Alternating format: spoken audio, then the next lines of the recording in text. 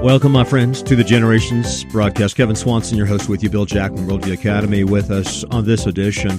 And a number of stories that are going to dictate where things are, and will lay out something of the battle lines for the war of the worldview when it comes to Christian persecution, when it comes to the freedom of speech and other aspects of life in the United States. And I would say things are on a very thin edge at this point, Bill. The Eighth Circuit U.S. Federal Appeals Court ruled unanimously last Friday against the Biden administration rule that Christian doctors and hospitals have to perform gender transition surgeries. And this, of course, after Bostock. And what they said was Title VII has threatened to penalize the Catholic plaintiffs for adhering to their beliefs. Now, this is a Republican-dominated circuit court, and the courts are plainly divided on these matters. The courts are weighted right now by 400 Democrat-appointed judges. These are the federal courts, okay? Weighted by 400 Democrat-appointed judges to 380 Republican president-appointed judges. Now, get this. By the end of the Biden administration, okay, because Biden still has 2 years to go, the ratio will be closer to 500 Democrat-appointed to 380 Democrat-appointed justices. So we're moving back towards a 500-380. We sit on a very thin edge right now, Bill. Yeah. The best circuits for Republican appointees, 8th Circuit, 10-1. So this thing came to the 10th Circuit. But wait till the 9th Circuit gets a hold of the same thing. The 10th Circuit, or the 8th Circuit, it's a 10-1 Republican. 3rd Circuit is 7-6, still Republican. 5th Circuit, 12-4. 6th Circuit is 10-7 Republican. 7th Circuit is 7-3 Republican. 11th Circuit is 11-4 Republican appointed. But then you go to the best circuit courts for Democrats, and guess what? 1st Circuit is 6-0 Democrat favored. 2nd Circuit is 7 Democrats to 6 Republicans. 9th Circuit is 16 Democrats to 13 Republicans. 10th Circuit is 6-5. D.C. is 6-4. Federal Circuit is 8-4. Circuit courts are about 6-6 right now. It's dead heat, but wait till Biden's done. Biden is appointing more judges than any president, I think, since the 1970s. So he's on track to push up towards 500 Democrat-appointed judges down to 380 Republican-appointed judges. And at this point, Gorsuch and Roberts are the swing votes. And they went for Bostock, which means they're going to persecute Christians. It's doubtful they will defend property rights. When push comes to shove, I say property rights. Some take it as religious liberties, forcing churches and private organizations to fund insurance that covers abortion, forcing Catholic hospitals to perform gender surgeries, et cetera, et cetera, et cetera. I take that as private property issues. These are private businesses. They should have the right to do what they want with their capital. And but governments are saying, we're going to dictate what happens with your capital. The next two oldest U.S. Supreme Court justices, remember, are Clarence Thomas at 74 years of age, Samuel Alito at 72 years of age. Both are the most conservative judges in the court, and they are the last ditch for conservatism on the court in America. So they're the oldest. Keep that in mind. And remember, the swing votes are Gorsuch and Roberts. Not sure where they're going to go on the Colorado case for the website design. Yep. So Lori Smith and her proactive lawsuit against the state of Colorado. The state of Colorado's arguments in that case before the Supreme Court were very muddied. Gorsuch referred to Jack Phillips. He was referring to Bill Jack, but I think he mistook your name for Jack Phillips. Somehow my name came up because there was an action that I did that was a friend of the court brief for Jack Phillips. But he seemed to be leaning towards liberty and recognizing that Lori Smith has a valid concern here. So I think there's a very good chance that Lori Smith will prevail because the arguments by the state of Colorado were very, very weak and very confusing. So that's a possibility. But here's the thing. What you just pointed out is that it's a reminder that we don't put our faith in judges. We put our faith in God. Mm-hmm. And unless we change the thinking of Christians, I'm not talking about non-Christians, unless we start changing the mind of Christians, we're to be transformed not by the renewing of our hearts, not by the renewing of our strength, not by the renewing of our soul, but by the renewing, not the removing, but the renewing of our minds. We are to think God's thoughts after Him. And unless we start doing that, I don't care how many judges you put on the bench. If they don't think from a biblical worldview, then it's useless. And so I want to apply biblical ethics to these issues. And I'm going to apply it to the Southwest Airlines stewardess case in just a second. I think some of our listeners are going to be shocked by what I'm going to say next on Generation Stay With Me.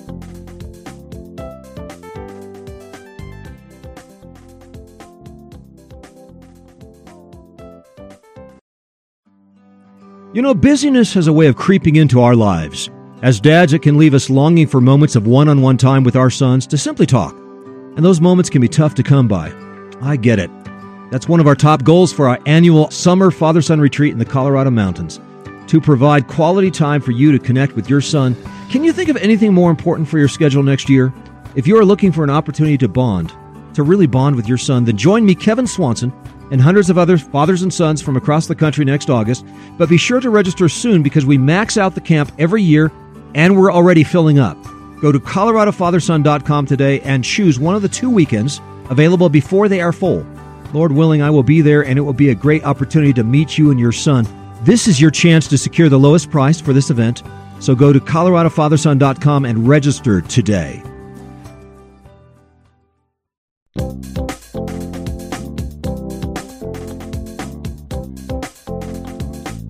And we're back on the Generations broadcast. Kevin Swanson with you. And friends, we come back to the principle of the issue over and over again. Jack Phillips was taken to task because he would not make a cake or decorate a cake as a bakery for a homosexual wedding. And my point is, he has a conscience, and he obviously should not violate his conscience on a moral issue that he considers to be an immoral thing for him to do. But he also has a right to do what he wishes with his own property, his capital, his time, his effort. You would think he so. should not be forced to do this job if he doesn't want to do this job. If the atheist who provides seating and porta potties for concerts is approached by a Christian rock band and they ask him to provide those services for their upcoming concert, and he says, "Oh, I don't think so." Should he be forced? No. He has a right of conscience. Take the weekend off. He has a right of conscience. He can do that if he wants to, yeah. Well, and this is where this issue on the stewardess comes into play. A federal judge cut a flight attendant's $5.1 million jury award to $800,000 for the Southwest Airlines stewardess. Her union conspired to fire her for expressing opposition to abortion, it says. I'm not sure. This is a little bit confusing to me. Carter charged that she was fired after sending strongly worded messages to the president of the Flight Attendants Union to complain that the official had attended the Women's March in Washington, D.C. the day after President Donald Trump was inaugurated in January of 2017. She called the union leader despicable. So I'm a little confused as to whether it was just that she was pro-life or that she opposed this march or the encouragement to attend the march on the part of the union. Now, the president of Local 556 did not respond to any of her messages, but Southwest summoned Carter to a meeting later and fired her.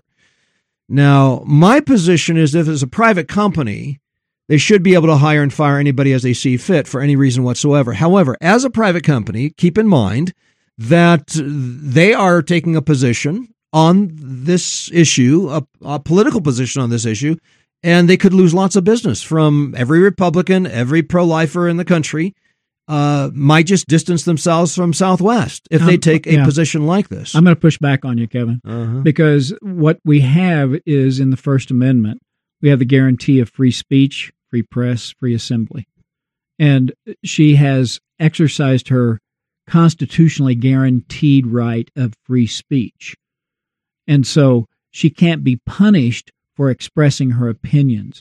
By the civil government, of course. Yes, and you're right, it is a private business, but she didn't even express it to the business. She expressed it to the union, And then the union, in collusion with the business, forced her out of her job. Now that's tyrannical.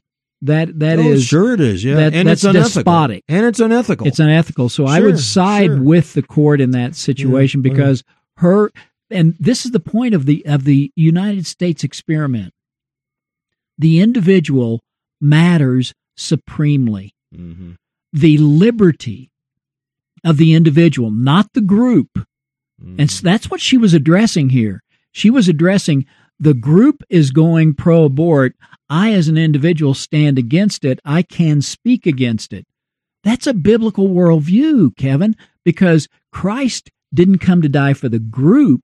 He came to die for Kevin. He came to die for Bill. He came to die for individuals. The individual matters supremely over the group. It's an evolutionary view that says it's the group that matters, even if we have to sacrifice a few individuals. So I'm going to side with the judge and the court in this situation. I don't think she should have been fired for expressing her views, because that's a free speech issue. And she, as the individual, can stand and she can point to the President of the United States and say, "Sir, you are wrong. Sir, you are immoral," without fear of retribution. Well, I think there's a distinction between doing something immoral and doing something that is against the law, and where the government steps in. I tend to be a little more libertarian than you are. I tend to allow for people to do what they want with their money, hire and fire as they see fit, as private organizations. So, I mean, that's just it. I mean, I think it was unethical. I think it was wrong. I think it was immoral. I think that you could, you know, as pro-lifers, as Christians, oppose Southwest Airlines. I think she has a contract with the airlines, Kevin. She has a contract with the airlines, and that's where the union supports her contract. They violated her contract. If the contract law. If the contract read that the employer could not fire her on the basis of what the employee did on the weekends or on her own time with social media or political campaigns, then of course the employer would have no right to fire the person. Or if the contract said, if you come work for us, that you cannot post on social media, you cannot get involved in this, and the person signed on to it, then yes, then the it's company, a matter of contract law. Sure. Contract law. Exactly. Yep, I'm with you there. Now, if a plumber was hiring somebody who happened to have a pro-union, pro-communist view and was pushing union principles, communist principles on weekends, I think the plumber has a right not to hire him or to fire him if he will to do so. And again, to me, it's a matter of what people do in terms of their opinions. Yeah. People have a right. The owner of the company has a right to have his opinion. The employee has a right to have his opinion. Matthew 20 and verse 15 says, the landowner of the vineyard, Jesus says, "It's not lawful for me to do what I will with mine own. Is thine eye evil because I am good?" This brings out a quote from Thomas Jefferson that I really like. "To compel a man to furnish funds for the propagation of ideas he disbelieves and abhors is sinful and tyrannical." And this is one reason why I think it's tyrannical for me to have to pay taxes. I agree, because they go to organizations support and that's obviously what she was concerned about, was her funds are going to support things that she found to be tyrannical. But there is some freedom not to be a part of that particular. It may be a union. Closed shop. Could have been a closed shop, yeah, which would make it when I taught you had, if you joined the local organization for the NEA, the local, you had to join the state and you had to join the national. Yeah. There were teachers who said, "I will join the local, I will join the state, but I will not give money to the National Education Association." And so there was no choice for them except to not be part of the union. And this is where, of course, the state steps in and says, well, you absolutely will pay taxes. You're forced to pay taxes. That's coercion. As long as you are a citizen of this country, you are forced to pay taxes for schools that teach evolution, atheism, homosexual ideologies in the public schools. And I find those ideas abhorrent. Yep. And to force me to furnish funds for public schools that teach this kind of stuff, I just find this sinful and tyrannical. This is what Thomas Jefferson would say. And I don't think I should have to furnish my money to hire a pro-abortion person to work in my pro-life hospital. Correct. If I don't want to hire the guy for any reason, I shouldn't have to be forced to hire him. Now, this fascist approach to private property basically says, excuse me, let me use your capital the way I see fit. You can pretend to own the property, but you're really my steward, and this is my capital, and you can hire the people I want you to hire, and you can fire the people I want you to fire. And ultimately, I think this is, I'm trying to dig down into this, Bill, I think this is a violation of the Eighth Commandment. Yeah. What is this? Yep. This is the violation of you shall not steal. You have no right to take my money and appropriate it the way you see fit. If you start doing that with my capital, forcing me to hire somebody I don't want to hire, forcing me to not to fire somebody I want to fire, somebody who's dressing up like a woman at my Christian funeral service operation, and this is the Bostock agreement, right? So this guy wants to dress up like a woman. He's a guy. He dresses up like a woman. He's a receptionist for my ministry or my business that has a Christian flavor to it. I want to have a Christian flavor to it. And the Supreme Court of the United States, I'm talking about Justice Gorsuch and Justice Roberts, are forcing me to hire a transvestite for my ministry or for my business. It's egregious. This to me is a violation of the Eighth Commandment. And this is my money. This is my capital. That's exactly and what's I'm at the forced heart. to hire this guy. That's what's at the heart of the Lori Smith case and the Jack Phillips case. And that is that I should not be forced to participate in an event that is a violation of my conscience. I shouldn't be forced to hire people who have a lifestyle that is a violation of my ethics and my conscience because they represent my business, because they are the face of the business that I have worked to build on biblical principles. Now, let's get back to public and private universities. Now, there's another case in Idaho in which we've got some free speech case, free speech case 1 at the University of Idaho, which is a public university. Yep. And I say, great. I do too. I say, praise God, the Christians are winning something at the University of Idaho. But I still want to get back to this Thomas Jefferson quote: to compel a man to furnish funds for the University of Idaho for the propagation of ideas I disbelieve and abhor is sinful and tyrannical. And now, what about a private university that disallows teaching on evolution or disallows teaching on Buddhism or Islam? Do I have a right to not allow a Buddhist club to organize on my Christian college campus? Yes, you do. I absolutely do. Why? Because it's private. Because it's private. Now, public, they cannot suppress free speech. Yeah. So it's a government school. Exactly. But what about public universities? I mean, my position is governments need to get out of the business of funding colleges and universities. And here's the problem. The problem is education is always ideological and biased towards a particular worldview. Now, the U.S. Supreme Court has ruled that our governments must advocate a secular humanist religion. That was the case in 1987. This was Edwards Aguilard, where the Supreme Court argued the against teachers who wanted to present creationism in the classroom. The reasoning was that only a secular religion, and that's what term they use, is secularism. Yeah. Only secularism. They use the word secularism.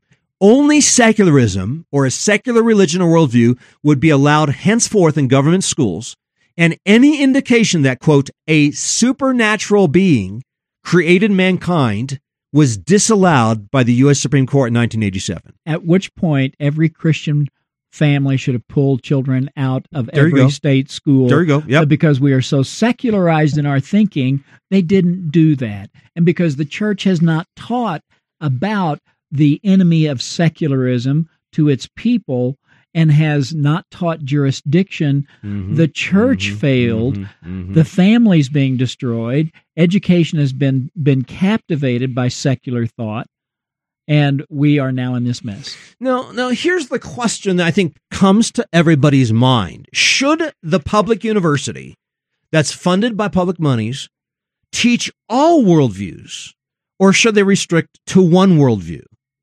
Should the university maintain a openly polytheistic worldview, which means that they're allowing for all worldviews to be discussed on the campus? Now, here's the conundrum on this one. I want you to listen to this. You can't be a monotheist, a polytheist, and an atheist at the same time. It's just impossible. Yes, yes, you can. I'm schizophrenic, and so am I. Yeah, exactly. But if you teach that all worldviews are created equal, you'll offend the monotheists. If you allow all the gods into the pantheon, except for the God who says, "You shall have no other gods before me," then you've disallowed a monotheist perspective by your polytheism. You see that there's there's an internal contradiction. So if you say, "I just want to be all things to all people," I want to create an equality. And of course, that's what they're trying to present today, is that there's a tolerance and equality for all worldviews, except for the worldview that states there shall be no other worldviews before me. Yeah, except for that. Now that's why Christians, of course, are not received. They're targeted in the universities today, and probably more persecuted than anybody else. Yeah, you can teach objectively.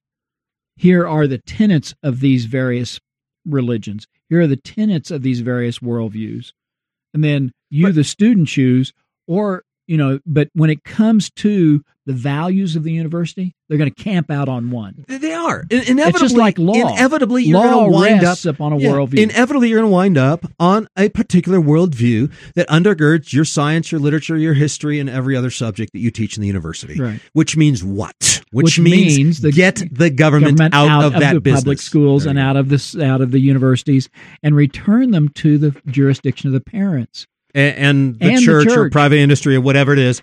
Get government out of the funding business for education, my friends. Fichte was wrong. Rousseau was wrong. Horace Mann was wrong. The guys who captured control of education, put it under the state in the 1800s up into the 1900s, and then, of course, all the public universities, and then the control of almost every private university by way of Pell Grant system, by way of government funding, by way of the strengthening of the Department of Education of the United States government. My friends, that was the means by which a particular worldview has been foisted upon the entire country. I don't think there's any two ways about it, Bill, at this point. The only way in which we are going to give a bit of breathing room to freedom is to get government out of the education business. Right. We've got to cut those ties, because they have exceeded their jurisdiction. They have usurped the authority of parents, and they have neutralized the church in the area of education. And if you want to follow the history of what happened, and I've got a great deal on Johann Fichte, I've got a great deal on Jean-Jacques Rousseau and Horace Mann and John Dewey. I've got the whole story. Huey, Dewey, and Louis. The whole story is available in Epoch, The Rise and Fall of the West, The Rise and Fall of Education in the West. That's the chapter you want to look at, because as I see it, that is the catalyst for the destruction of a civilization, the rise of tyranny, and the destruction of the Christian influence in our civilization, and a breakdown of the civilization itself, came about by education. Education was the catalyst to bring about the destruction of Western civilization. And the story is told in Epoch, The Rise and Fall of the West. Get a copy right now at generations.org. This is Kevin Swanson and Bill Jack, inviting you back again next time as we continue to lay down a vision for the next generation.